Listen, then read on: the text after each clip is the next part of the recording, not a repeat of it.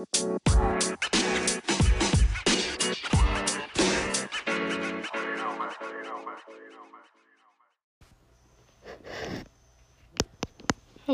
I'm Will Livermore, and I will be describing my one-pagers today for chapter 3, 4, and 5.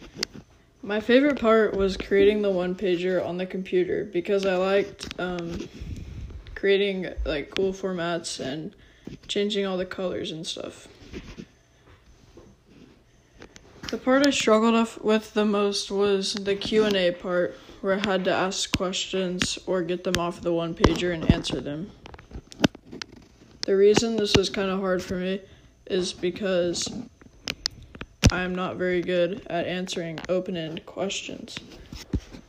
The why of the where.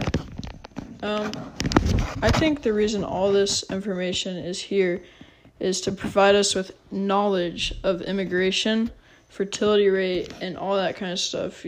Gender gap, anything over immigration and stuff. A connection across all 3 chapters is that they're all about